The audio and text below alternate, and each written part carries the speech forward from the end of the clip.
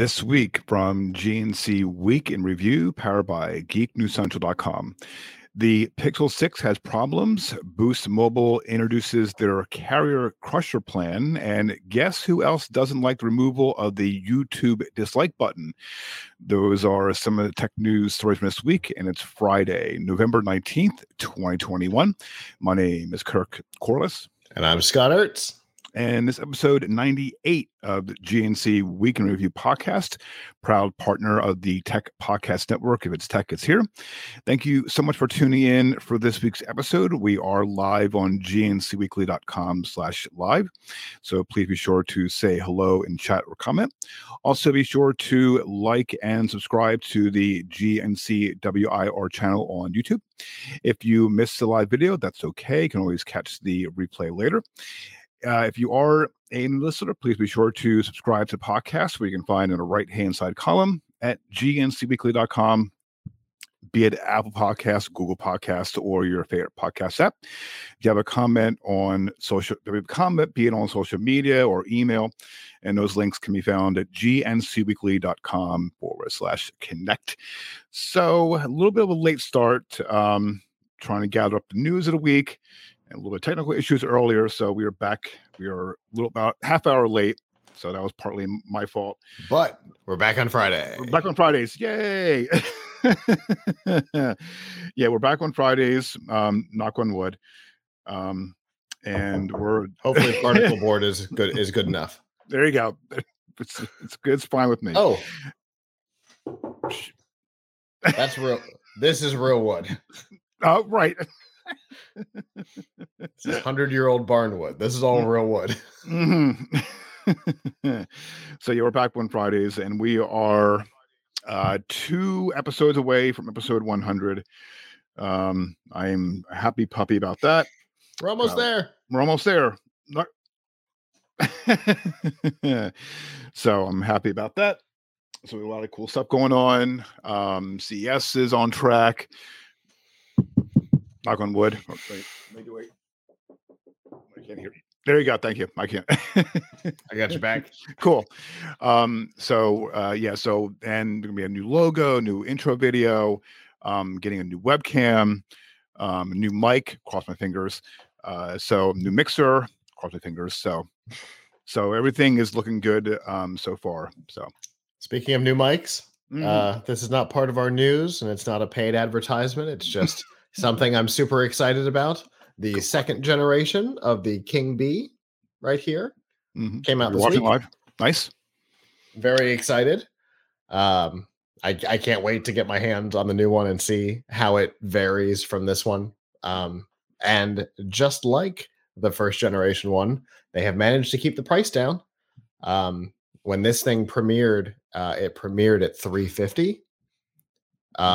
And after Skipper bought the company back, they were selling them for $169, and the new one is $169 as well.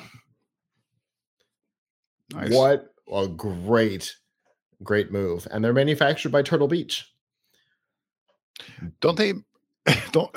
I mean, designed by Skipper Wise, the creator of Blue, and manufactured by Turtle Beach. Is it the same? Is it the wax company? Or I'm thinking of something else. Turtle Wax? Okay, sorry. No, not Turtle Wax. Okay. Turtle Beach. Right, Turtle Beach is a gaming company. They've been making gaming headphones for years and years. Okay. And they purchased Neat literally during CES this year. Mm-hmm. They put out the press release that they had acquired Neat, which was super exciting. Because that's a great partnership. And the idea that Skipper Wise is basically now in charge of microphones for Turtle Beach. Nice. Okay. It's a great partnership, and I cannot wait to get my hands on the first real product. They have another one called the Skyline, which is a USB mic. Don't care. It's like a for your morning calls,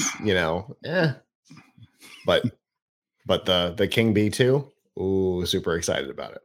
All right, well, I'm definitely leaning towards that. And I'm familiar with black now, which makes me sad.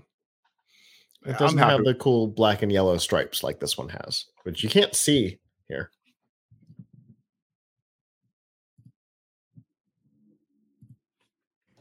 It's way cooler Uh, when you can see the whole thing like that. But the new ones are all black, which is okay. Mm-hmm. I'm gonna miss the black and yellow stripes, but we do what we do. Yeah, we gotta lose something to gain something. So sure. Yeah. Que sera. Okay. All right. Let's dive into news for this week. First up, there have been people like me have purchased Google Pixel 6 and Google Pixel Pro. Google Pixel Pros. Spit it out. They're posting on Google support forums that the phones has a slow charge with plugging in a 30-watt charger. Google has responded to these allegations that the Pixel 6 and Pixel 6 Pro don't charge as fast as some have expected, confirming that their charging speeds are a deliberate trade-off for better battery life. And also reporting from Android Authority, which found that the phone's maximum power draw was around 22 watts, well short of the 30 watt that Google's latest USB-C charging brick is technically capable of. Writing in a community support post, a spokesperson for Google confirmed that the maximum power draw of the Pixel 6 and the Pixel 6 Pro are 21 watt and 23 watt respectively when used with its 30 watt USB charging brick. They added that charging speeds also decrease as the phone's batteries fill up to preserve longevity. In their post, they note that these figures are the inevitable results of battery trade-offs. The spokesperson is saying, quote, a battery can be designed for high energy density or for fast charging power capability, which requires trading off capacity to minimize battery degradation, unquote. Although the Google support documents never explicitly state the charging speeds in new phones, their compatibility with Google's 30-watt charging bricks, which is sold separately, was taken by many to mean that the real-world maximum charging speeds would approach the 30-watt level and would be far faster than the 18-watt charging supported by the Pixel 5. But in reality, Android Authority reporting that finding that the actual power draw of both phones peaks at 22 watt and average around 13 watt over the course of a full cycle. The effect of this is that the phones charge far slower than I expect, with Android Authority finding the Pixel 6 Pro takes almost 2 hours to reach a full charge. That's 49 minutes slower than Samsung's Galaxy S21 Ultra, which has a similar size battery, but is only advertised with 25 watt fast charging speeds. In fact, Google's power draw is so conservative that its 30 watt charger only fully charged a Pixel 6 Pro 10 minutes faster than its old 18 watt charger. Google never claimed that. Well, Google also never claimed that the phone charged at 30 watt. Instead, it advertised the amount of time it takes to get from 0 to 50 and 80% when charged using a 30 watt charger, 30 minutes, and around an hour respectively. This is in line with Android Authority found in its tests. In addition to the slow charging speeds, there have been problems with the fingerprint scanner. Oh, good. And to be honest, I haven't had problems with it. But apparently there have been problems. Yeah, it seems to be hit or miss with it. Mm-hmm. Yeah, they quietly rolled out a Pixel 6 update that addresses fingerprint scanner issues. It's being reported by XDA developers.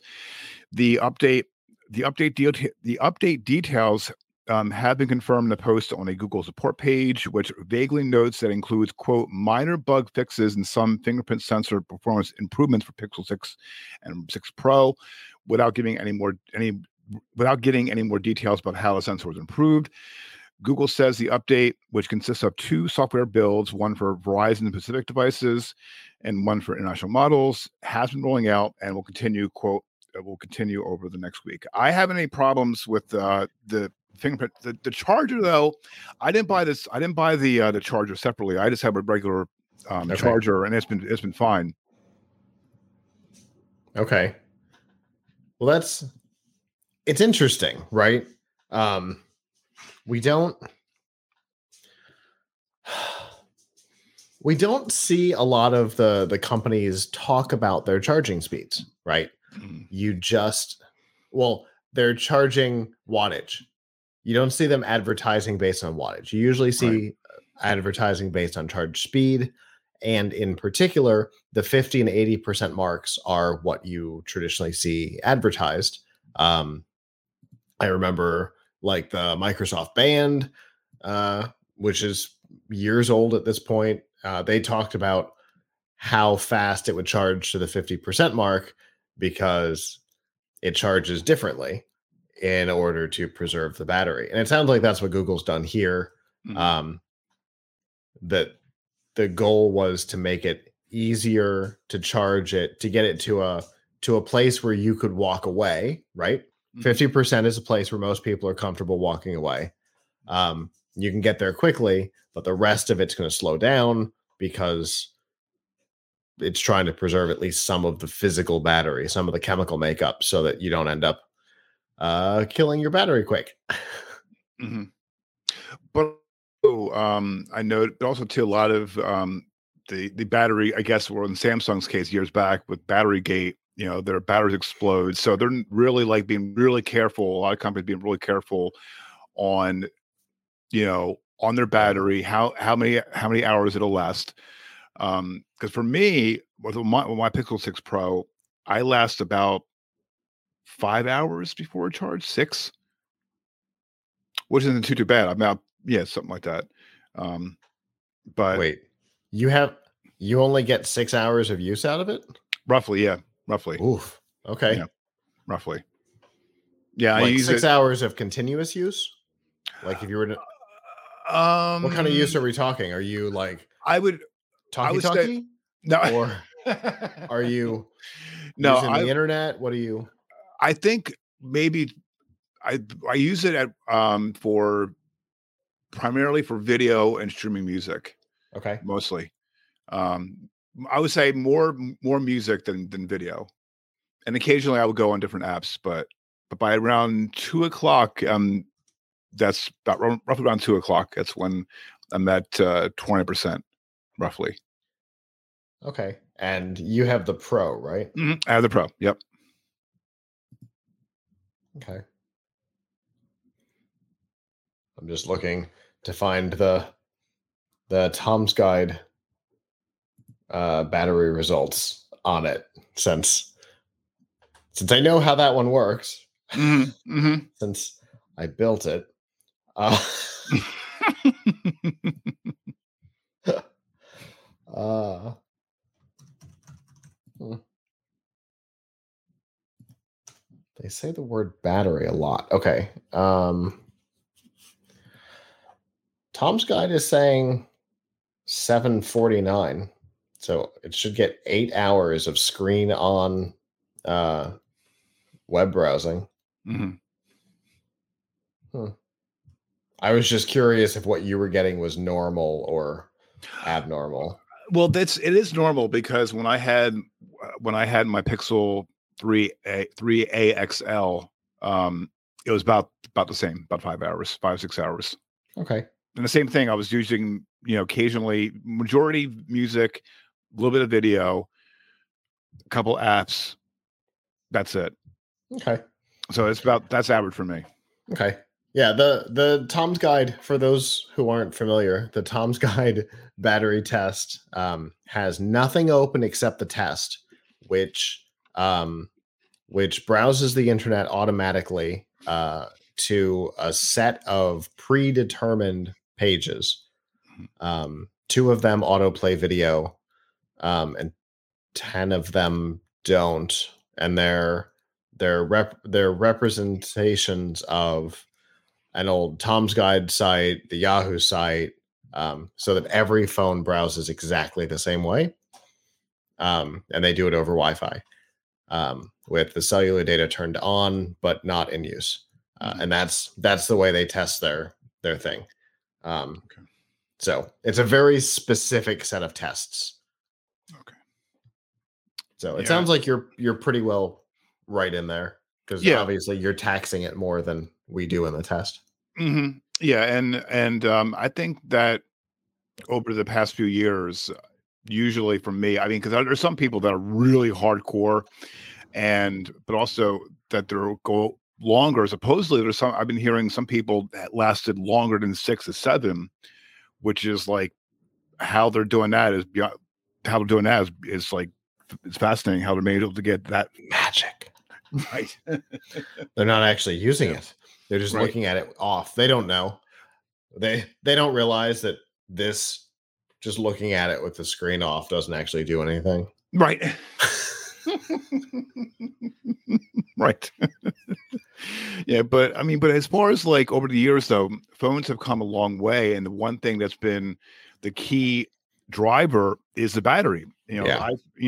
Again, going back to Samsung, they when with that battery gate, and they've been like making sure that going forward from then to now, they're making sure their batteries are operable for one, don't explode. They completely changed manufacturers, suppliers for absolutely. their batteries after that. Mm-hmm. And they changed the whole charging circuit inside the phone. They were hoping that the battery was the problem after the first one. It wasn't, it turned out, but they didn't go back to it. They didn't go back to the same company just to make sure. But also too, again, not just Samsung, but iPhone. There are a lot of people questioning their battery life and their expansion. I mean, that's been the talk. That's been a talk of the past couple of years. Yeah, about battery life and how and how important it is. I remember the iPhone battery life is terrible. Everything battery life for everything Apple is terrible. Mm-hmm. I've got the phone and the watch and the laptop. None of them because I want them. But all of them, the battery life is just terrible. My Surface Duo, the first gen, lasts about twice what the iPhone lasts. And it's my go-to device most of the time is the Duo. Okay. And it still lasts longer than the iPhone that's not doing anything. So yeah. How they're so dominant is beyond me. Yeah. I agreed. Yeah. So and also too, it's interesting that this has been out for about it's a good thing this phone's been out for about maybe a month, maybe a little over a month, and right on top of it, fixing what needed to be fixed versus waiting until how many months and people want to return them, say this is garbage and what have you. So like I said, I haven't had any problems. You mean waiting months like the first generation Surface Duo still doesn't have Android 11. Exactly, right. For example, if you guys are watching, if you're watching live right now, with the there hasn't been any problems with me. With the fingerprint. It's been fine with me. So, but I guess apparently, it's been reported that a lot of people are having problems with the fingerprint scanner and complaining, and also the charger. So at least there's things that are in the works. All right, next up, Boost Mobile has revealed its first carrier crusher plan, and God help me, that's a poor name for a plan. Which I think they're trying to be T-Mobile of old, the John Legere T-Mobile, where he came in and he's like, "We're the uncarrier," and he starts kicking things over and shows up to the AT&T after party at CES in his pink T-Mobile shirt, and I love those claymation ads. Oh, they were funny. Oh, they were hilarious.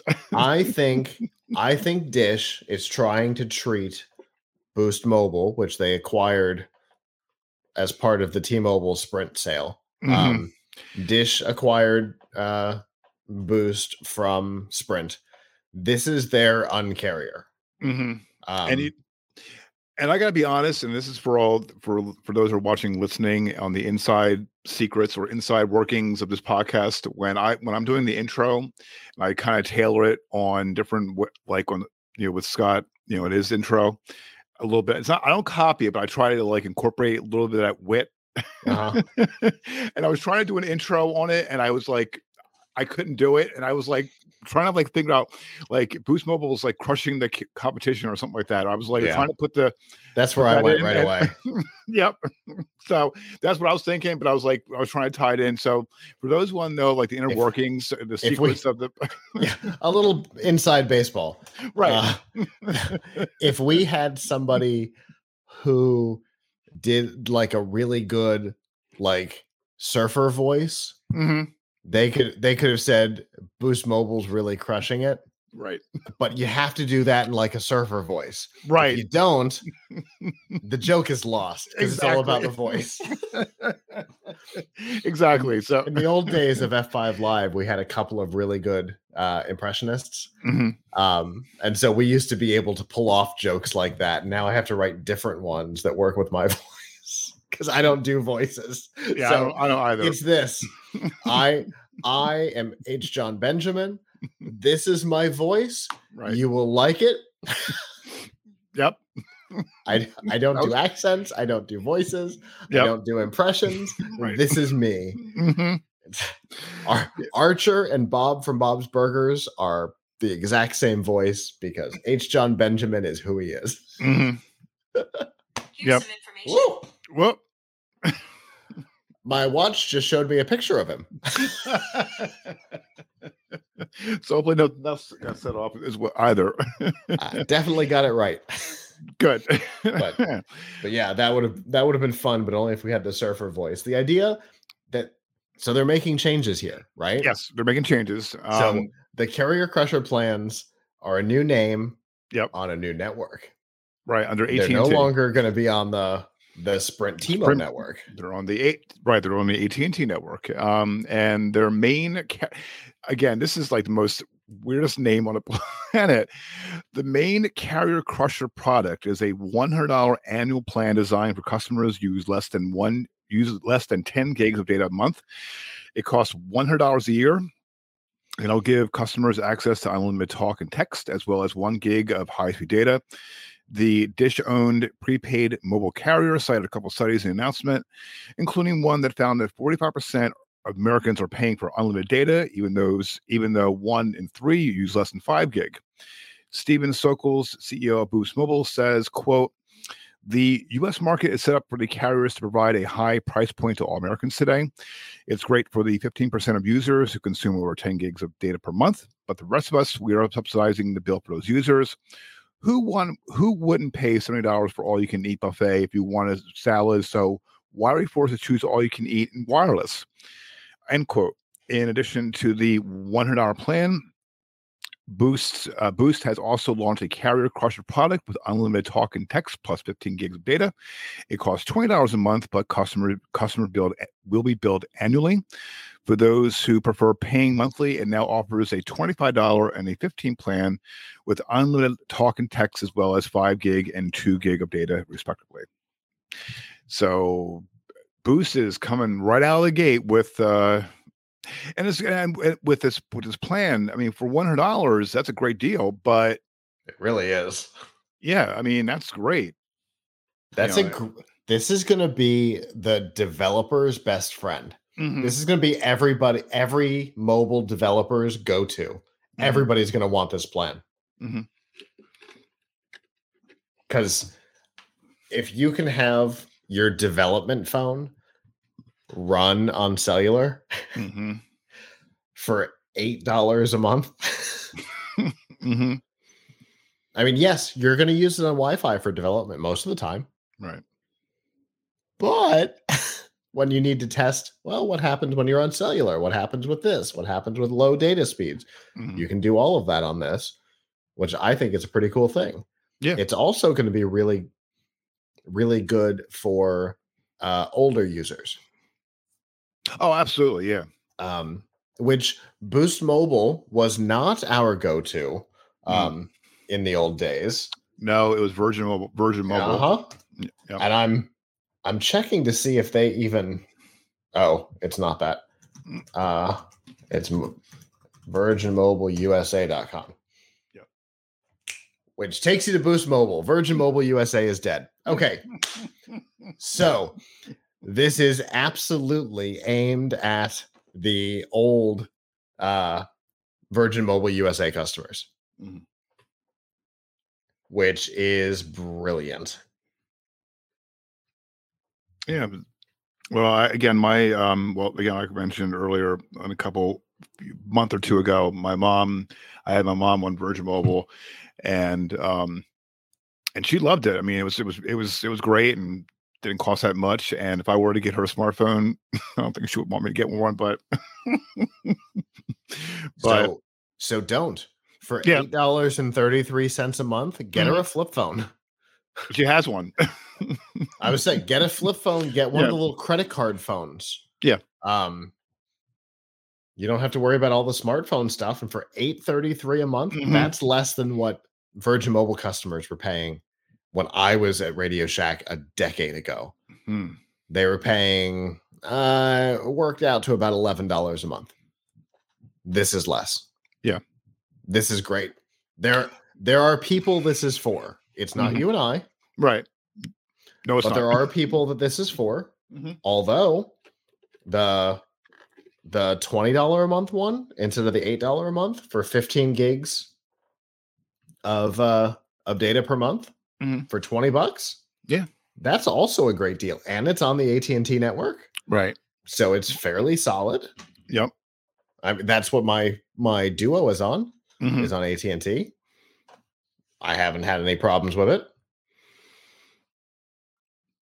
Yeah, this is... and it's got mobile hotspot? Yep.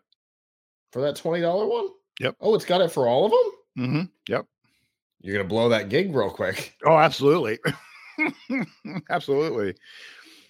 Yeah, I was thinking about getting maybe a separate line from me. So maybe the only one that doesn't. Right. the only one that doesn't have the mobile hotspot is the unlimited data one. Yeah.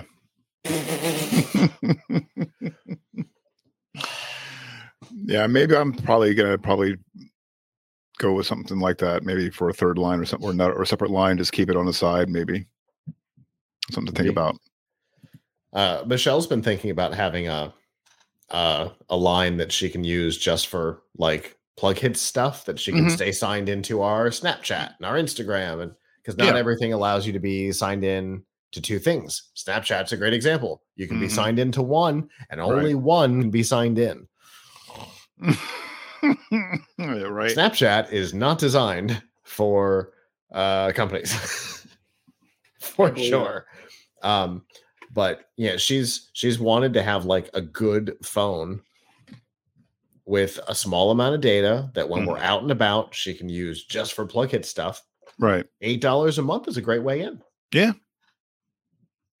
I was telling you earlier, I've got a project coming up that was going to require a phone number for $8 a month. Can't beat it. I can't get a landline for $8.33 a month. No. No. In this day and age, no, you can't get one. Yeah, this is great. Yeah. I'm stoked about this. I've got like 3 reasons why having one of these for myself is not a bad idea. Yeah, me as well, because if I were to use it for stuff, something to think about. Definitely check it out. We'll have a link up in the show notes that you can do more looking at it at your leisure. All right. Up next, on last week's episode, we covered the news that YouTube is removing the dislike button on its videos, and also the pros and cons behind it. In fairness, it's not hiding the button, just the count. Just the count. Sorry. The count. Sorry. Well, YouTube co-founder Jawed Karim doesn't agree with the platform decision to hide a public dislike button from videos. He said so by changing the description of Me at the Zoo, which was the first video posted to YouTube back in April 2005. The short video has more than 200 million views and shows Karim talking about elephants. The new description says the ability, quote, the ability to easily and quickly identify bad content is an essential feature of a user-generated content platform. Why? Because not all user-generated content is good. It can't be. In fact, most of it is not good, and that's okay. True. All of that's true. I agree with everything he just said. Right. The description, which is several paragraphs long, also warns of a possible decline in YouTube's quality because of the decision. Right. He says, does YouTube, quote, does YouTube want to become a place where everything is mediocre because nothing can be great? Because nothing can be great if nothing is bad. YouTube said in a blog post, quote, we heard during an experiment that some of you have used public dislike count to help decide whether or not to watch a video. We know that you might not agree with this decision, but we believe that's the right thing to do for a platform.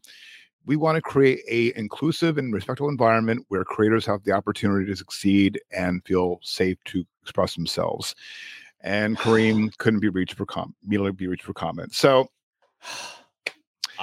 I agree with the co-founder, Mhm. and I disagree with YouTube. I understand Same. there's two things that YouTube is doing here. One, they are responding to dislike bombs, Mhm.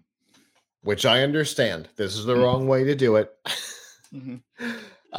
Any flood of dislikes should just be flagged and then dealt with later.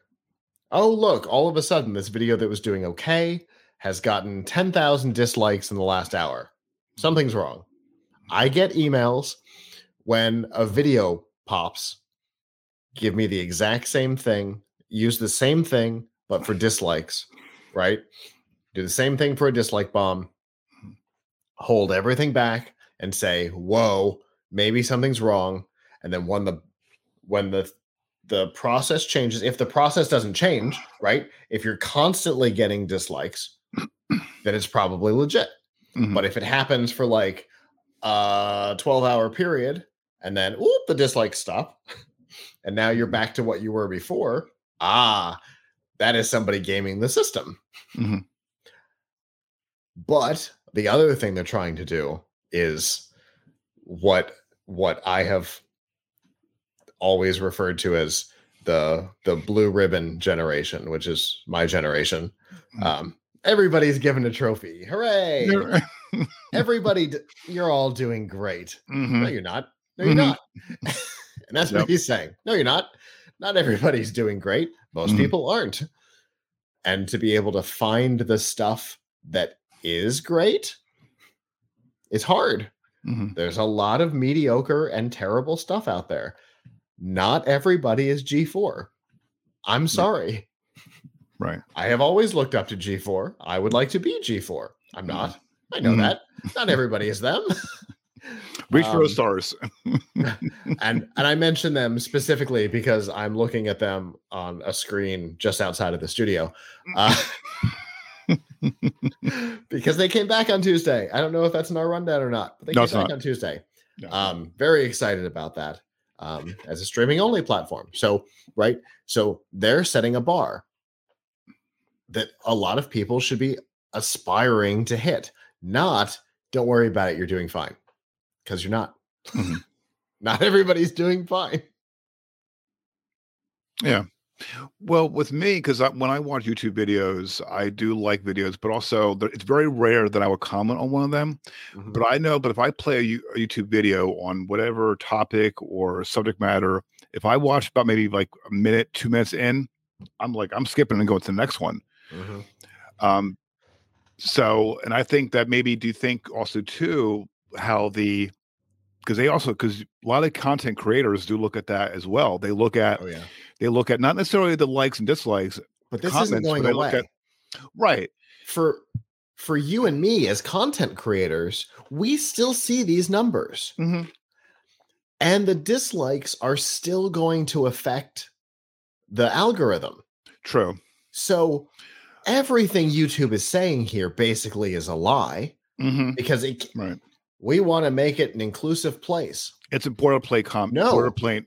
Because you and I still see it. Mm-hmm. I can still use it to harass somebody, and a dislike bomb is still going to work because it's still going to degrade you in the rankings. Mm-hmm. Enough of them, it's going to knock you out of search and recommended. Right. So none of this is true. Mm-hmm. Or they don't know how their own system works. I don't know which it is. Yeah, because it can't be. It absolutely can't be.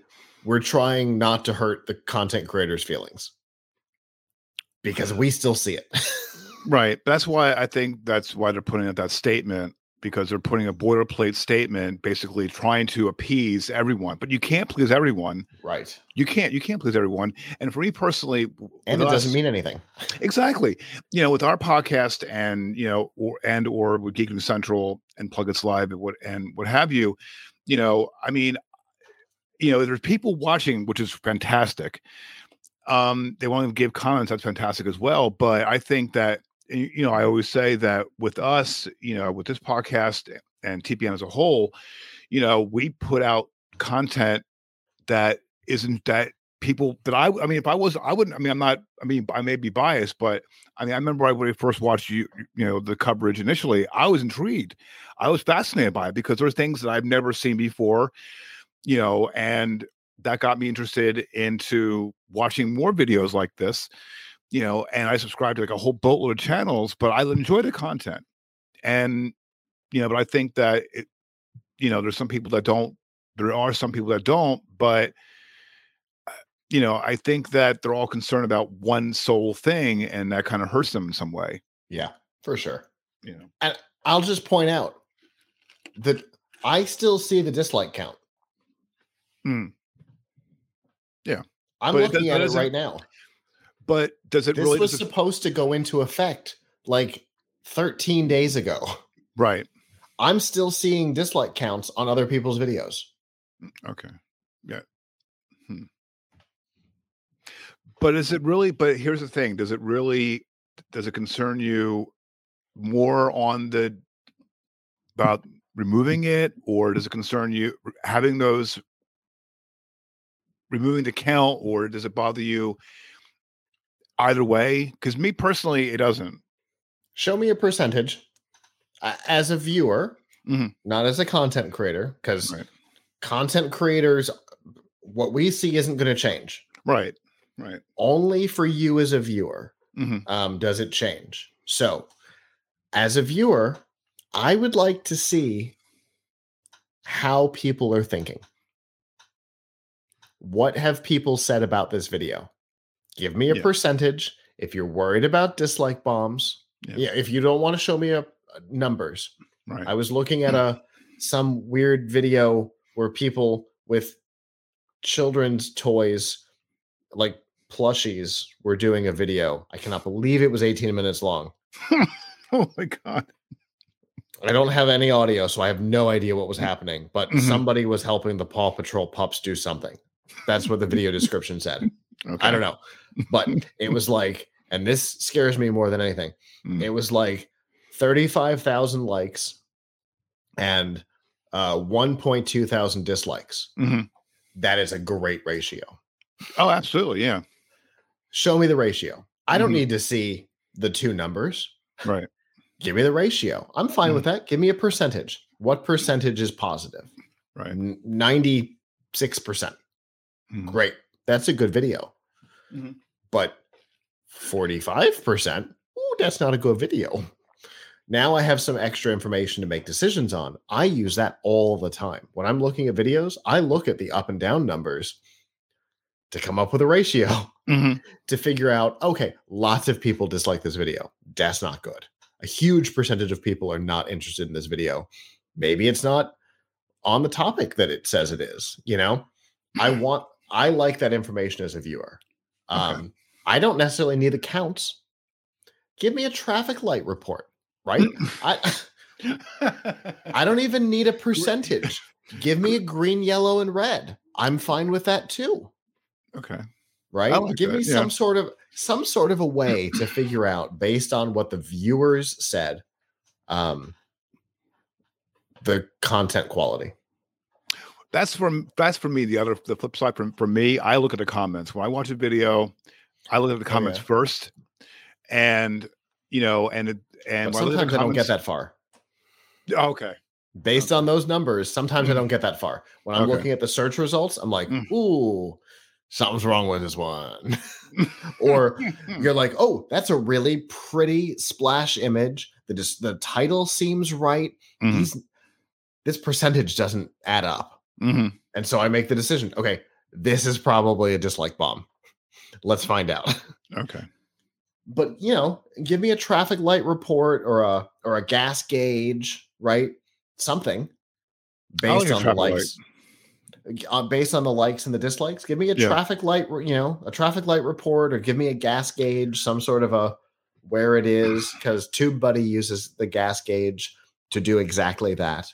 Give me something like that. I'm fine with that. I don't need all the numbers. I don't care that it's 100,000 likes and 32,000 dislikes. I don't need that. I just need to know that 21-ish% of people dislike this video. Uh-oh. I think this is going to be this has been debated on since and they introduced this last year. So something tells me this is going to be ongoing. This is not going to stop. There's going to be people. No. I will bet money right now that if you do a YouTube search right now for the words dislike or the public or like and dislike, I guarantee you're going to see like a ton of YouTube videos, and you're going to see, and on each video you're going to see like thousands of dislikes on each one. You're checking right now? Absolutely, I am. Here's a video from PewDiePie. I can't believe I'm clicking on this, and it's now going to be in my YouTube history. I definitely made a mistake here. It's called YouTube removed the dislike button ... 2, which, by the way, doesn't mean anything. Right. I don't think he's a native English speaker, so it's fine. 474,000 upvotes, 20,000 down. Mm-hmm. That's a good ratio. Mm-hmm. Right. But just click on the. Definitely a video of Chris Pratt shirtless. Nope, that's an ad. I don't know what it's an ad for. But just look at the comments. What does it say on the comments? There's got to be comments on there on that one. Removing dislikes is the dumbest idea since 2006. Don't you wonder what? I mean, I think that's the year YouTube was founded. Maybe that's what they're going for. Everyone and their cat hates this change. How tone deaf does YouTube have to be to keep it nonetheless? YouTube, we're doing this to protect our creators. Creators, don't do it. Quote, whenever there's a lot of dislikes, it's because it's not good. This is revolutionary. They now have to make a new study and months of experiments to test this out. Dislike doesn't mean the video is just bad. Also is a way for viewers to approve the content and avoid spreading the wrong type of information or ideas. In a way, you can scam people easy now, having no dislike or on-site. It's not a bad comment. No. That person's got something there.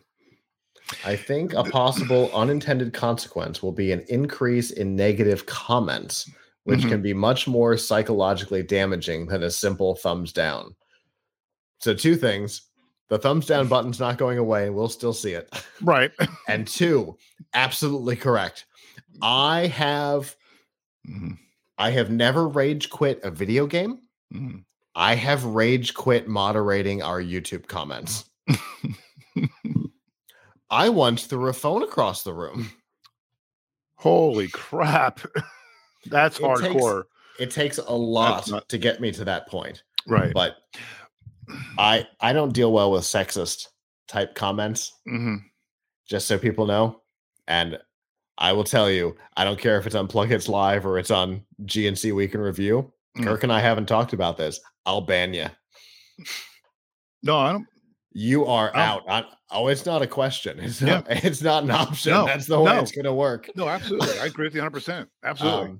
And so, we have had sexist content in the past. Lots of sexist comments about one of our hosts in particular. And I have chucked a phone across the room. Wow. Yeah, that's never rage quit a video game, which is the place where most people do it. Nope. I rage quit YouTube. Right. No, I don't blame you. And based on comments, because yes, they can be much more personal than just a thumbs down. Right. No, I agree. I agree 100%. Yeah. If that happens, if there's a comment on this channel, absolutely. Yeah. Definitely we're banning.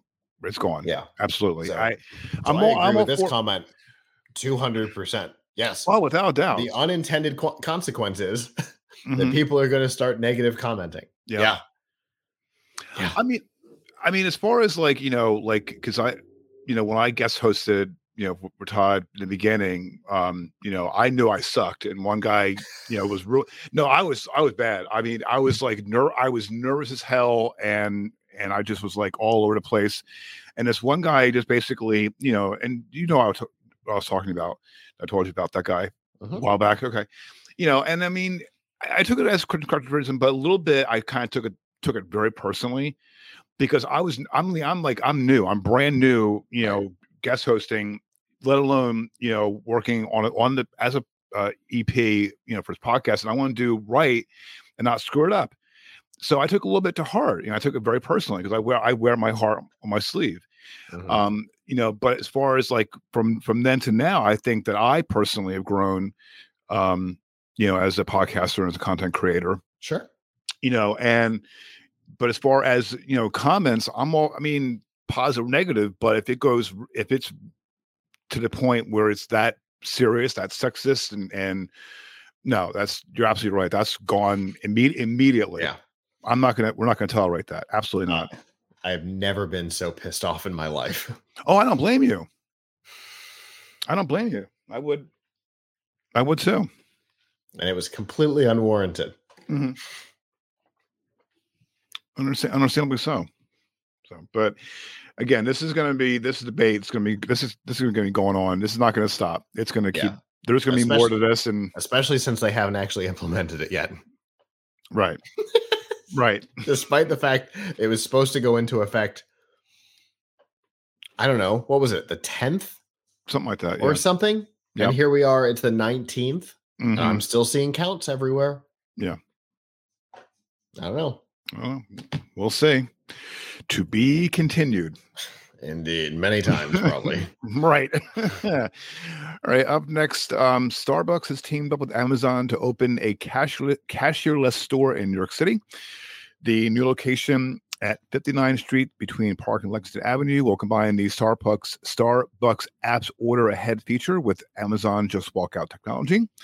It has a lounge area customers can enter by using the in-store code in the Amazon shopping app, by scanning their credit cards, or by scanning the Palm register with Amazon One on the terminals on site. No. Right. We talked about that. We had to cover that before. Once they're in, they'll find a small Amazon Go market containing a curated selection of customer favorites from both companies. Anything they take off from the shelf will be added to the virtual carts, and they'll be charged after they leave, in like any other location that uses Amazon's Just Walk Out tech. Starbucks and Amazon are planning to open 3 joint stores in the coming year, including this one. The second location is planned for the New York Times building located at 4th Street and 8th Avenue. And for now, New Yorkers can head to the first location at 59th Street to check out the concept. It's a great store, but I'm not doing the palm reading. Yeah, no. I still will recommend everybody not give their biometric data to Amazon. Mm-hmm. But the cashierless store, I mean, this is inevitable. Yep. We're going to see more and more of this. Increased in velocity by the current worker issue. We're going to see as many companies as can do it automate away low value add positions. Mm-hmm. Cashiers are low value add positions today, right? Mm-hmm. They're not a salesperson. They're a cashier. So the only thing they add is coins to your pocket. If you're paying cash, and nobody wants coins in their pocket, so no. they're a zero value add position. So yeah, it makes sense that would be automated away. At some point, you're going to see the baristas themselves automated away. Mm-hmm. Just like McDonald's has a couple of concept stores where nobody is behind the counter at all. There's nobody in the kitchen. There's nobody at the counter. You order on those touch screens or in the app. Mm-hmm. Machines make the food, and a robotic arm hands you a bag. We had a guy on at CES this year, 2021, that had that really cool restaurant automation machine. I saw that one. Yeah, I saw it. I think it was my interview. It was mine or Chris's, and I was producing. I don't remember which, but I'm trying to think. I think it was mine. But I mean, there's all of this is coming, and it's coming quick. Mm-hmm. And it's going to be coming quicker. Oh, we're going to do 3 stores in the next year. Well, I bet you're not. I bet you can do a lot more of them. because I bet this prototype works real well, Mhm. and Starbucks starts getting rid of cashiers nationwide. I bet they do it quick. And now the self checkouts also are more prevalent now than ever before, and way better than the old ones. Oh, absolutely, yeah. The interfaces work better. Mm-hmm. The old ones were garbage. Like the ones that like Albertsons launched with, and the first generation that Walmart had. Ooh, they were bad because they were using the same tech. They were bad. They're so much better now.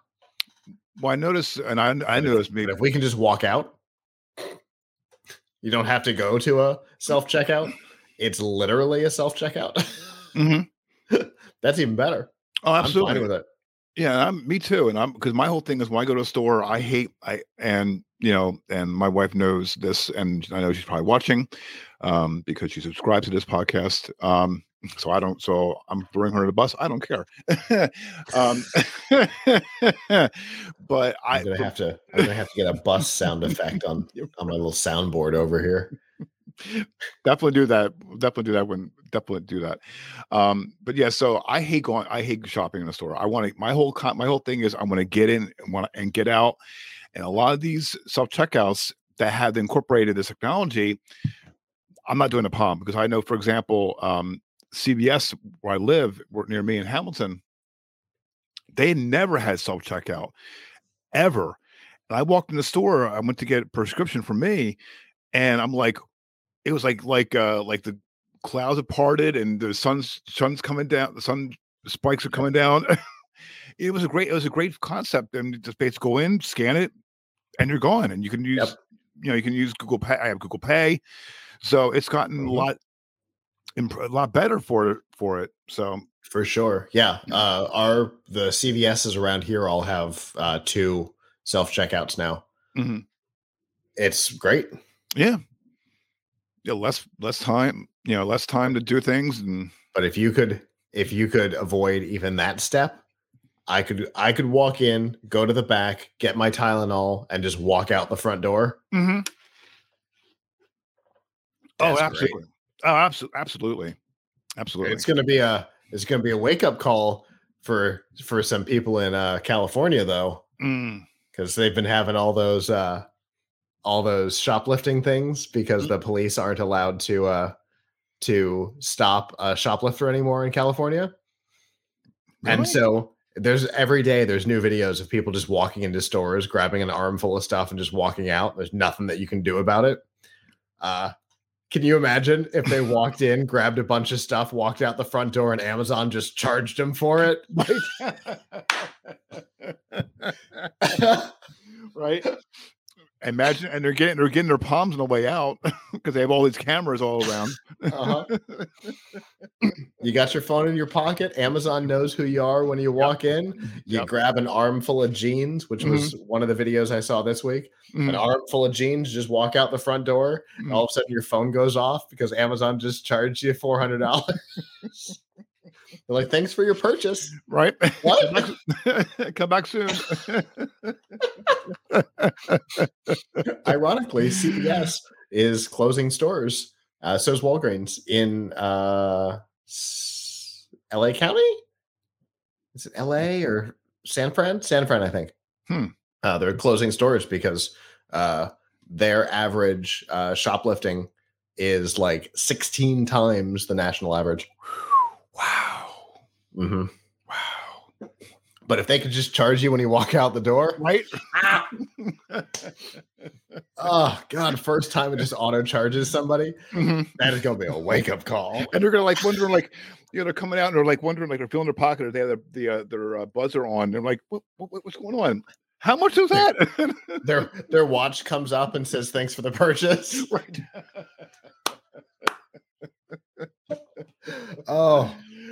Oh my goodness! Maybe there's a lot of shop owners in California that would be real happy about that. Oh, absolutely, yeah, for sure. And stop shoplifting in its tracks. Oh, absolutely, yeah. Oh my goodness gracious! All right, because you can't get in without scanning your phone. You can't get into the store at all. So now we know who you are. We're good. And when you walk out, we're going to charge you. Yeah, why not? Wonderful. Yeah. See, Amazon's smart. They're They know, and and to get that technology in there, yeah, they know. Yeah. This is somewhere between employee automation and loss prevention. Mm-hmm. Wonderful. Mm-hmm. It's win-win. Yeah. All right. Next up, in late October, FCC Chairwoman Jessica Rosen-Worcel proposed expanding the National Suicide Prevention Lifeline, which is 1-800-273-8255, to accept text messages via the 988 three-digit dialing code, or akin to 911, to, quote, better support at-risk communities in crisis, including youth and individuals with disabilities.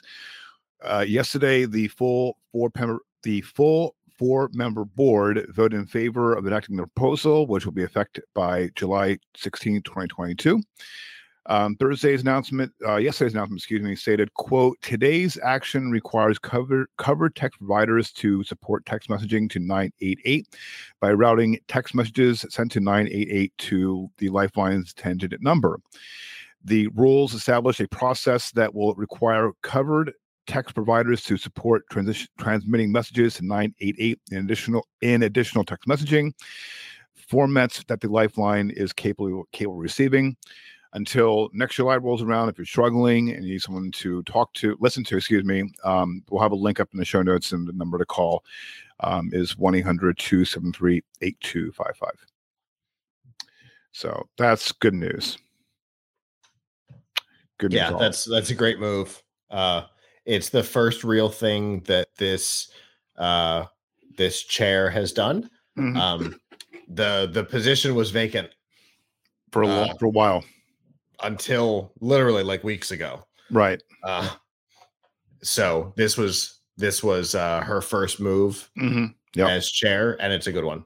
Yeah, setting herself up for success. Absolutely. So if all of her ideas are this good, mm-hmm. we got a good chair of the FCC. Now, do I think that we're going to stay this way? No. I've never liked the chair of the FCC.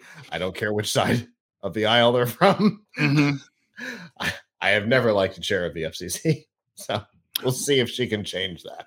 I think so. This is only she'll been on the job for a few months, so definitely we're going to see more coming from this, and we'll keep an eye on that as well. It's taking effect quick. It's going to be in effect in July. Yep. I mean, for the government, that's quick. Yeah. But there's always that we don't want to make sure that the shoe doesn't drop from the other side of the floor. Yeah. Yeah. The second move will be a full scan of everything that goes over the internet for right. We're gonna block this kind of content. No. Nope, let's not do that. No. Let's not jinx it just yet. Right. Speaking of people who are happy to scan all of their content, and Twitter, where there's two new studies from the Pew Research Center on American use of Twitter, finding both a surprising level of trust in that social platform and a partisan divide in views about it. They also suggest Twitter's privacy interfaces need some serious work. The studies released Monday, the behaviors and attitudes of U.S. adults on Twitter and news on Twitter consumed by most users and trusted by many. It's shedding new light on the social platform that continues to draw far more debate than you might expect for a service being only used by 23% of Americans. This is from a Pew study released in May. To start off with, Pew's researchers find that Twitter remains lurker dominated. The top 20% of users by tweet volume post 97% of all tweets, including replies, retweets, and quote retweets. 1/3 of users report visiting Twitter less than once a week, versus 66% visiting at least weekly. Meanwhile, 10% say they couldn't count. 10% say they couldn't count how often they hit the site daily. Most people read Twitter primarily for entertainment. 42% of respondents then for news at 20%. But among the 69% who report getting news on Twitter, 2/3 have, quote, at least some trust in the accuracy of that news. That's a higher score It's a higher score than social media earned overall in a Pew study released in January, when 59% of Americans getting news that way found it, quote, largely inaccurate. Yeah. I'm on Twitter for about maybe 10, 15 minutes max. And to be honest with you, I love the man Alante, who's part of Alante has been on Twitter like literally every day. God bless the man. I mean, really? Yeah, he's on it. Like, I'm never on. I know you're not. So I have no idea. All of my content is auto-generated. Yeah. No, I know you're not on it. It's a fine feed to follow. Definitely follow me on Twitter. I post a lot of interesting stuff. Mm. But it's not me. Right. I mean, I have to give that. I mean, he retweets a lot of things. He tweets about other things. I don't know. I can't recite them off the top of my head, but he's, and I liked his tweets, and I retweeted some of his tweets. But for me personally, I'm on Twitter maybe like, again, 5, 10, 15 minutes. I say follow the news on some things. I follow us. I follow some other podcasts as well, and other content creators. But as far as like news, I look at, like, go to different news sites. I mean, I'm not using Twitter for my main source of news entertainment. I mean, there's some that are really funny. There's some videos that people post are cute and funny, but when it comes to news, I just don't use that as my sole source for it. I don't use it as a source at all. The fact that they have on multiple occasions, I definitely fall into that 59%. And less because I find it largely inaccurate, but because Facebook and Twitter in particular go out of their way to block real stories because they don't like them. Uh-oh. Nope. That's not going to be a place I'm going to spend time. Right. Sorry. If I can't trust that the platform itself isn't actually censoring content that is true, I'm not going to spend a whole lot of time there. I'm going to post there, but it's going to be automated. Yeah. So I don't know. That's my current take. I don't like when platforms go out of their way to block actual content. For any reason. I don't care the reason. I don't even necessarily care that it's actual content. But whatevs. Yeah. To each their own. Social media is not interesting to me. I was just looking at Alante's Twitter feed, though. I assumed I knew his account name. I was right. Yeah. Because I do follow him. Yeah, I do too. But I don't look at my feed, so there's that. Okay. Well, like I said, again, I mean, he does post a lot of interesting things, and a lot of Animal Crossing stuff I was seeing. Yep. Yeah, and I follow real into that lately. Yeah, a lot of stuff that I follow. Lots of from like my daughter's school. Interesting. Her school district. Because I want to keep and know what's going on in the district and everything. Yeah, especially with how weird the last year has been. Exactly. School stuff. Right. For all kinds of reasons. Yep. So I mean, there's other things that I follow. I mean, but as far as, like, again, with me, I'm not solely on it. There's some people that are like, and I know one person, that uses this person I know on Facebook. This person's on Facebook. Literally, this is no joke.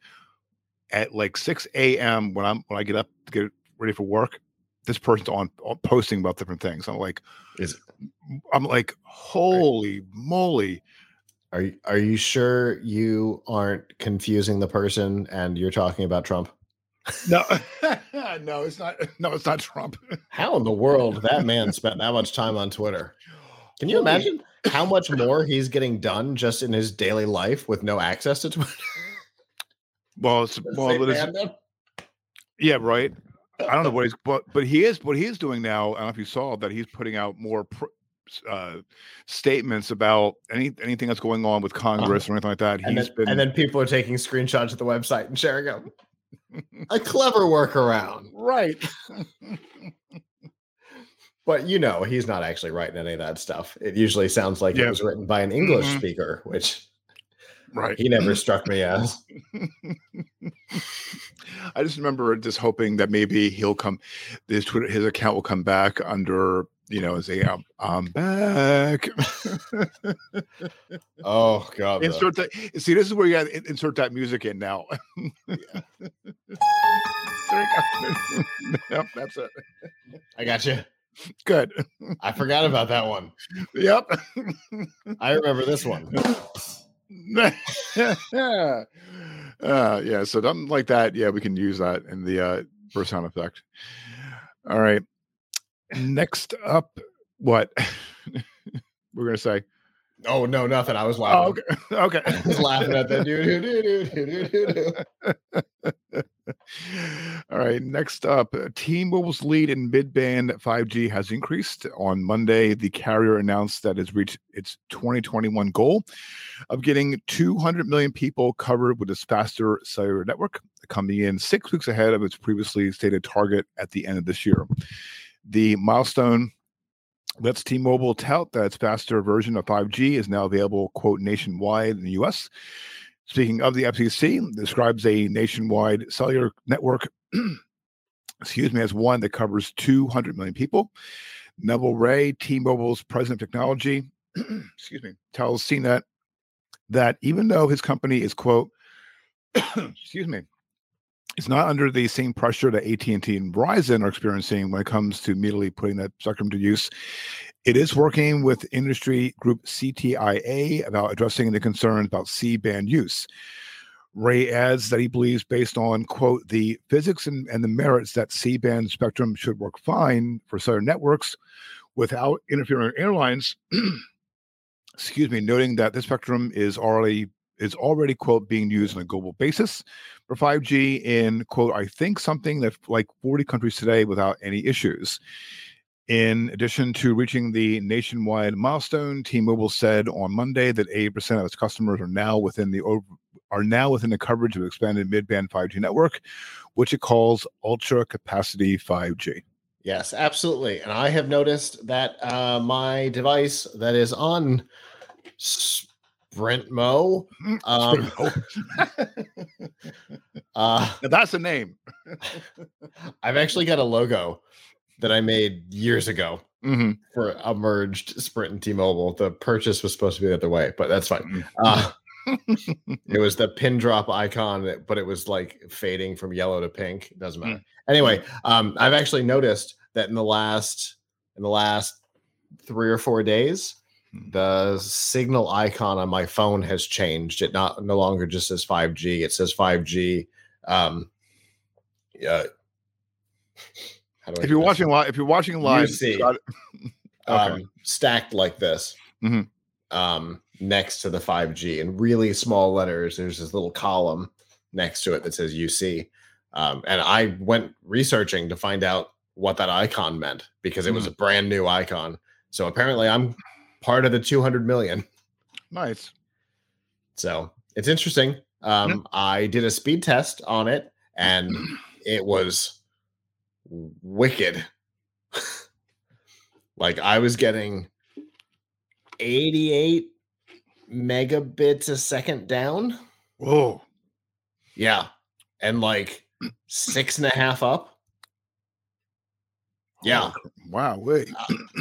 That's wicked. Yeah, really. Absolutely. No doubt. So, and that's not what I was getting before the little UC icon showed up. I was getting like half of that. So, I mean, this put their speed through the roof with this change. So I'm stoked. Yeah. Well, it's good news. Good news, T-Mobile. All right. Other news this week. If you ever broke your screen on your iPhone, you had some options to fix it. You could go to Apple and pay them to replace a part, which would cost you a lot of money. You can also choose to go to more than more than 5,000 authorized repair providers, or more than 2,800 independent repair providers who have access to Apple's parts, tools, and manuals. Or the other option would be to go to your local mall or alternative repair store. Now, starting next year, Apple is going to offer you a chance to do your own repairs yourself too. There's a new program called Self-Service Repair, which will allow customers to buy parts from Apple for their products and perform repairs at home. Apple said it will also publish repair manuals online and offer tools to buy at the same time, buy at the same prices authorized repair technicians pay. Jeff Williams, Apple's chief operating officer, said in a statement, quote, "Creating greater access to Apple genuine parts gives our customers even more of a choice of repairs needed." And something tells me, for me, if I had an iPhone, I'm not going to fix it myself. No, no, certainly not a phone. No, but maybe a laptop. Not the current ones, since that's all integrated circuit, and all you can do is just replace the entire inside, since everything's soldered. Right. But if I were dealing with like my older MacBook that I use for development, I might do some repairs on that, because it's just a PC. It's an Intel processor. It's everything that we've all done work on before. So, but I think you and I are the norm. But I think that a lot of people, I don't think would take their products and do it on their own, because God only knows what's going to happen. Because if you happen to, one thing breaks and you go and start digging in through it. Yeah. Here's the thing though. It doesn't have to be you and I doing our own repairs. This allows shops that have been doing it unofficially for years, right, to get OEM parts now and to get manuals and support now, so they're not just shooting in the dark. So there's a lot of benefit here. It doesn't have to be you fixing it yourself. There's a lot of benefit for there's a computer shop down the street that has been doing this kind of thing for years, but Nick used to work for them, but it's totally shooting in the dark.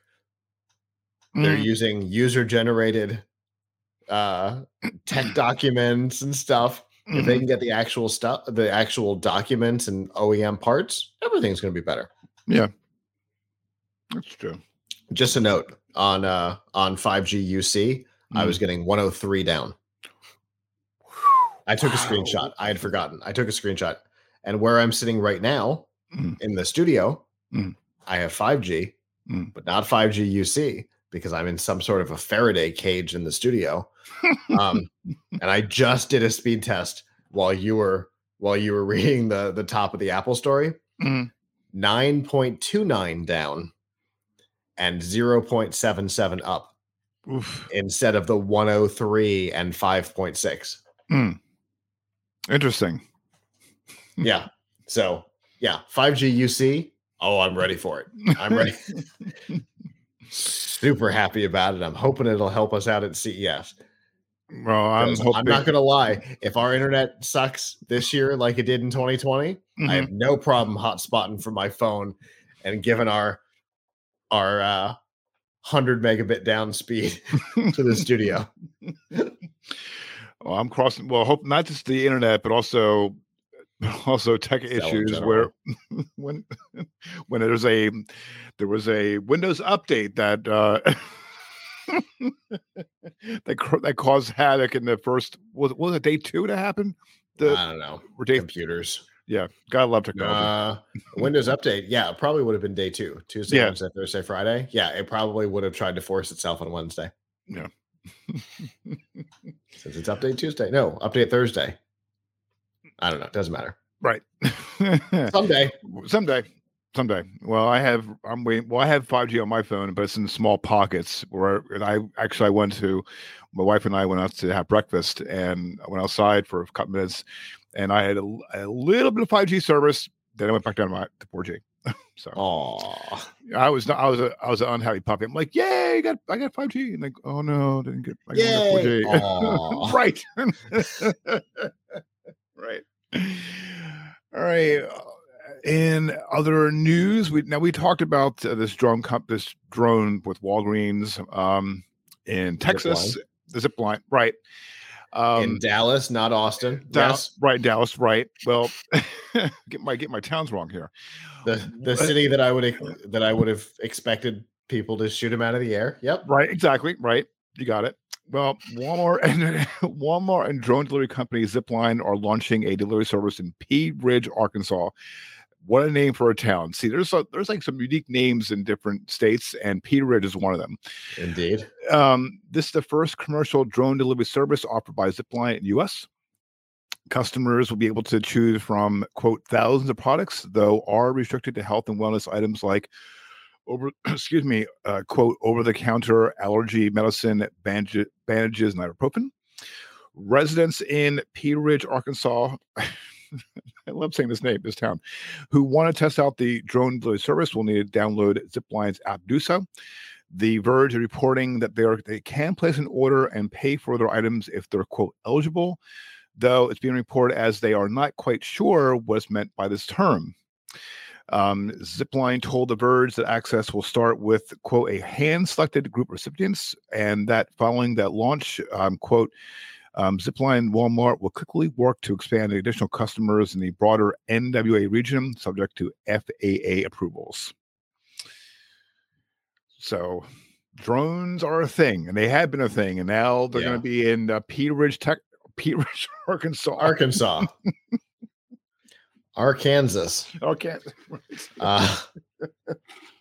Yeah, I'm fine with the concept. There's still going to be privacy concerns that are going to have to be dealt with. I think either the FAA or the FCC is going to, as these things start to launch on broader scales like this, I think the FAA and or the FCC, so many letters, are going to decide to, alphabet soup, which makes Google's parent name even more appropriate. Right. The whole company is a bit of a soup. Anyway, right. Somebody's going to have to get involved here because there are definitely going to be privacy concerns. I don't want one flying over my yard. So how do we not close enough that they'd be able to see into my house, for example? I have a relative expectation of privacy in my backyard. Oh, absolutely. From a legal standpoint, we have an expectation of privacy in our backyard. Right. Not so much in our front yard necessarily from a legal perspective. But in our backyards, yes. Until there are things flying, 50 feet over our heads. And that would make sense when they want to shoot him out of the sky. You have one coming down. That you hadn't considered that. No, it's something that I haven't. You're right. No, I've considered the possibility of having to shoot him out of the sky myself. No, I was more thinking of the creep factor when in the backyard. That I agree. Yeah, but there's lots of reasons why somebody would want to knock him out of the air. Yeah, and that's for me. That's the big thing. I don't want my back windows. I don't want my backyard. I don't want any of that to be visible to the outside world. I have privacy fences all around my yard. Yeah. I'm not interested in anybody flying things over top of me. So yeah. No, I'm leaning towards that line of thinking. All right. Well, Zipline told The Verge that access will start with a hand-selected group of recipients if they're eligible. You're eligible. That's almost certainly what it means. They're going to handpick people depending on where something, location or something. Yeah, they'll probably have to give subject to FAA approvals. The FAA is going to get involved in this, and everybody knows it. That's good. Yep, and they're only going to know who they are, what they're doing. So you want to know about privacy? So they're going to be like, well, you have to agree to this, and this. All right. All right. Well, you may have seen or heard reports that Crypto.com bought the Staples Center in Los Angeles. Now there's another cryptocurrency firm. In fairness, they bought the naming rights to the Staples Center. They didn't buy the facility because they wouldn't have any use for it. Right. Sorry. Right. Naming rights. Right. Now there's another cryptocurrency firm who wanted to make a purchase and failed. This was being reported on Wednesday that the group raising money to buy the to buy the U.S. Constitution. The group's name, is called the Constitution DAO, and DAO stands for Decentralized Autonomous Organization, and they amassed $40 million through crowdfunding. The document that was being purchased is one of the 13 copies of the official edition of the Constitution. A final draft created for the Continental Congress, is according to Sotheby's. But the documents instead sold to another buyer for $43.2 million at Sotheby's yesterday, in what the auction house said was a record price for a historical document. Well, yeah. Yeah, you think so? Yeah. What other historical document would have that value? Right. The donors will now have all their money returned, according to a statement from the group on Twitter. Published in 1787, there are 13 known copies to have survived from a run of 500 originally printed after the text was settled at the Constitutional Convention in Philadelphia, Pennsylvania. According to Sotheby's, the copy is one of only two not held in the collection of an institution. The auction house had estimated the copy to be worth $15 million to $20 million. The identity, yeah, right. The identity of the new buyer is not known. Proceeds for the auction will go to the Dorothy Tapper Goldman Foundation, a nonprofit group that works to promote understanding of democracy. So the copy is worth twice what they were asking for. What they were expecting it to bring in. Right. Yeah. From 20 to $43.2 million. If there's anything that crypto has taught us, it's that it can overvalue anything. Mm-hmm. Well, like one company bought the naming rights to the Staples Center. I mean, yeah, which is going to be weird. Mm-hmm. The Crypto.com arena. Mm-hmm. Ooh, that's going to be weird. It's been the Staples Center for as long as I can remember. Yeah, and we've had E3 press conferences at the Staples Center for as long as I can remember. It's going to be weird. Yeah, it's going to be weird, yeah. They have press conferences somewhere different now. Yeah. And we'll go to someplace more not having the name crypto in its title. Crypto.com is kind of the only trading platform that doesn't feel sticky to me. Well, I know that I use it. That's just in case anybody's curious. That's the one I use. It doesn't feel sticky. It doesn't feel like, they're going to get hacked and everything's going to be taken. And we have covered over the years lots of crypto platform hacks where everything has gone away. And even with covering all of those hacks, I still feel comfortable there. So if anybody was going to do it, I'm good with this one. Yeah. Well, for me, I know cryptocurrency is a thing, but I'm not tempted to go down that hole just yet. Oh, why? Because I lost like $600 yesterday? That's one reason. Is that a good reason? That's one reason, yeah. I've recovered 200 of it today. Well, yeah. I'm still up over what I invested, so it's okay. Anyway. Okay. Took a bath yesterday, though. Yikes. Well, that's why I'm going to wait and see. All right. In the video streaming news, well, not really, but Hulu launched a new online store called Shop Hulu on Monday.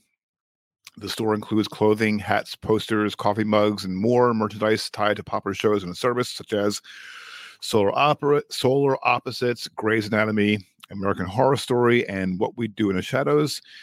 You can peruse the shop selection of limited edition ugly Holiday sweaters, which will go on sale on November 30th, and other Holiday and other holiday-themed gifts from your favorite program. In addition, if you purchase one of the special sweaters, Hulu is saying 100% of the proceeds minus shipping and taxes will go to Hunger Relief, nonprofit Feeding America. Okay. So good on Hulu. And I would not mind having stuff from the Orville, which is one of the shows on here. Yep. Ooh, they got all kinds of interesting stuff on here for the Orville. Oh, really? Oh, yeah. Okay. They've got vinyl cut stickers of all the emblems from the uniforms. Mm-hmm. It's pretty cool. What else have they got in here that we didn't mention?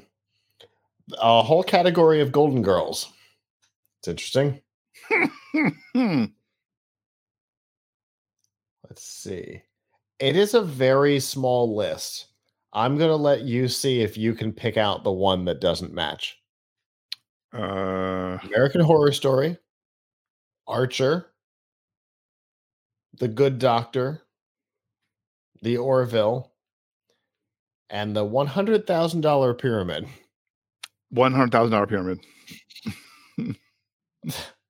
That took an interesting turn there at the end, didn't it? And all it is t-shirts and mugs with the logo on it. There's nothing unique or interesting about that. I am curious what they have for Archer, though. I didn't see that one at first. 62 SKUs. Holy moly. $100,000 Pyramid had 4 SKUs. Archer has 62. Merry Drunk, I'm Christmas. Yeah, that's a great wine glass from the show. Shut up, liver. You're fine. All right. Well, Holy Moly has 57. Oh, yeah? Mm-hmm. That's it. I can see that. Yeah. That's another weird show.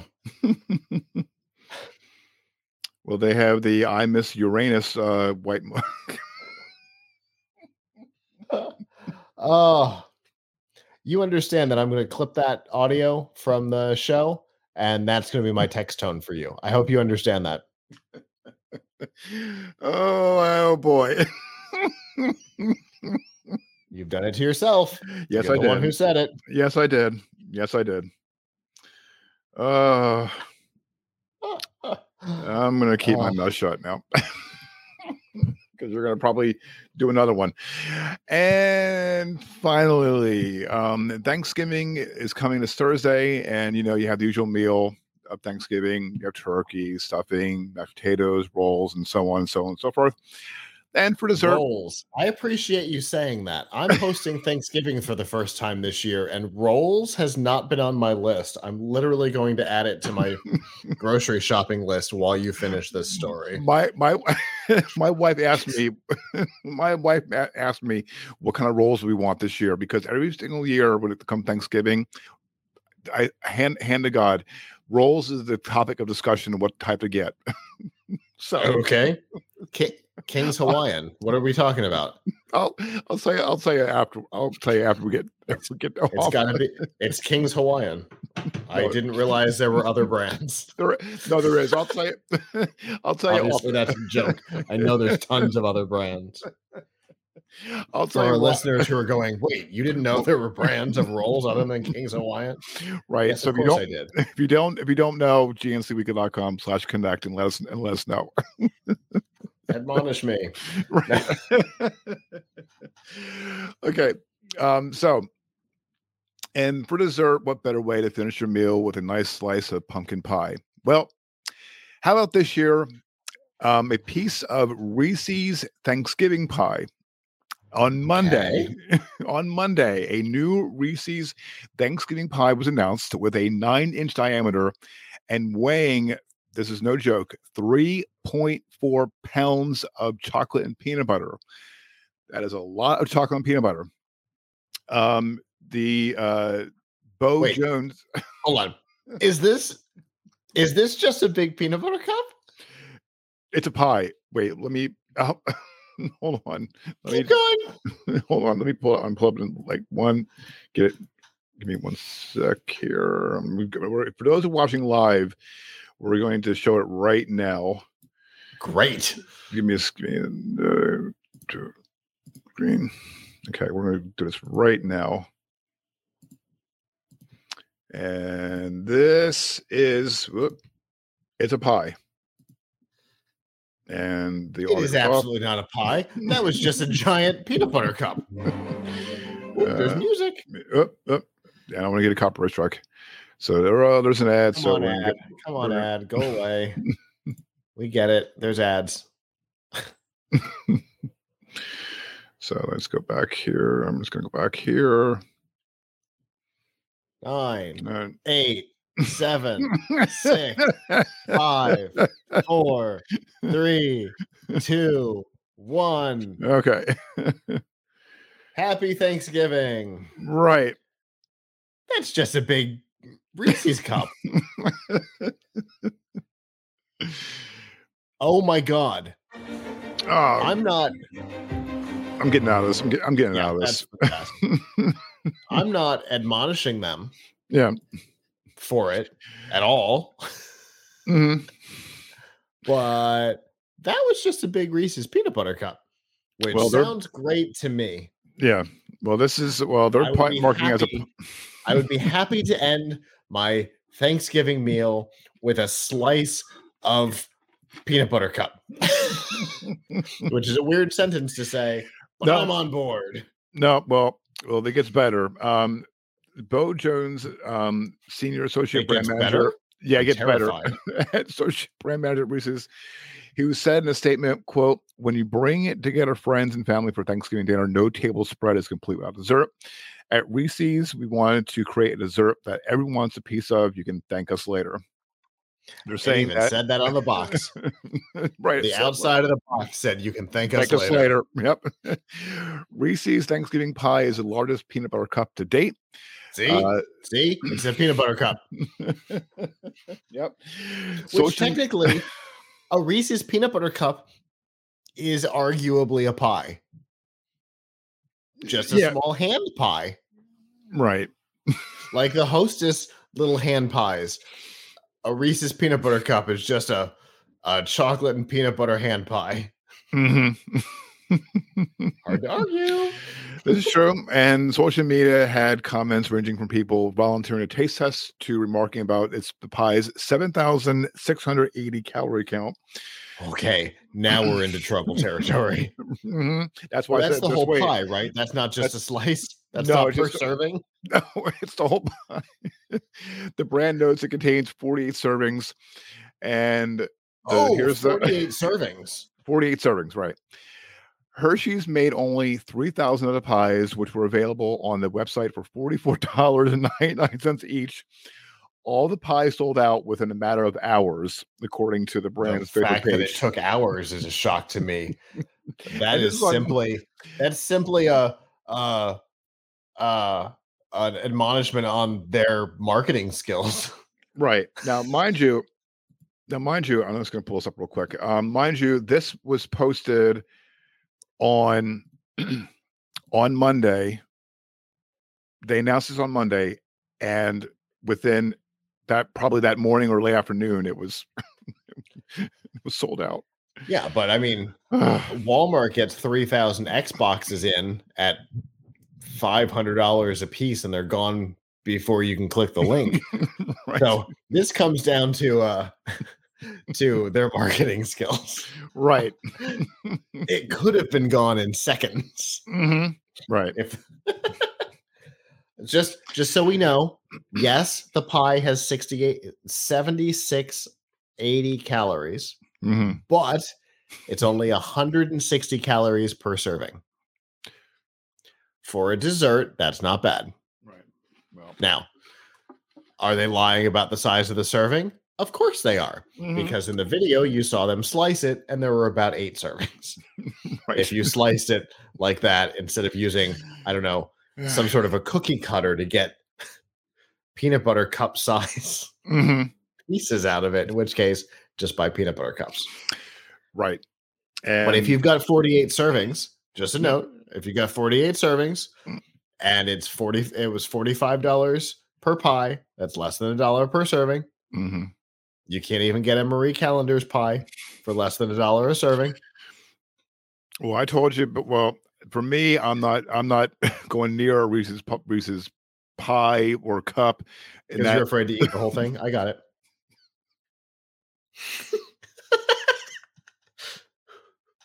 You know, that would be my fear. that I'd like. You know, I'd me all too well, Scott. One slice, and I'd be like, "Oh, okay, all 8,000 calories are mine. I don't know what you guys are having for dessert. I'm eating this whole 9-inch peanut butter cup." You know me all too well. See. Well, that's why I'm going. That's why for me, pumpkin pie all the way. And that is the tech news for this week for Friday, November 19th. Can we classify that as tech news? I think, well, sort of. Everything else was. So everything else was, but this was like kind of like heavy towards tech news. Right. But I was kind of leaning, towards, the actual show. The actual the show, but also I was leaning towards it's upcoming, this coming weekend or this coming Thursday, so I kind of want to, like, ring it out with a really good food thing. I mean, obviously it's tech. I try to, with the finally segment, we try to put in, food related and tech related, but we've talked about McDonald's ice cream machines. We're fine. There you go. See? All right. Again, and that is tech news for this week with food. For Friday, November 19th, 2021. Thank you so much for tuning in for this week's episode. Show notes from this episode can be found at gncweekly.com. Also, be sure to check out the latest tech news and commentary from geeknewscentral.com. And be sure to tune in Mondays and Thursday evenings at geeknewscentral.com/live for the Geek News Central podcast. And then be sure to watch and tune in at gncweekly.com/live Friday evenings, 8 p.m. Eastern Time. So please be sure to like and subscribe to the GNCWIR channel on YouTube. Also, please make sure to click on the bell and always select notifications on so you will not miss the next episode. Also, be sure to share this episode with people you know that can check out the podcast later. Also, be sure to subscribe to this podcast on your favorite podcast app. And be sure to tune in to F5 Live Refreshing Technology with Scott and Abram Pilch, Sunday evenings at 9 p.m. Eastern Time. That's at f5live.tv/join us. Or be sure to subscribe to the podcast on your favorite podcast app.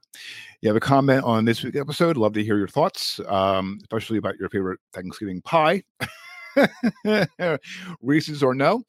We would love to hear them. Head on over to gncweekly.com/connect and connect via email, Twitter, or Facebook. I'm on Twitter. I'm at Kirk Corliss. I'm usually on it, posting sometimes. Scott is on Twitter at TMABO. Till the next episode of GNC Week in Review. So long. Ciao.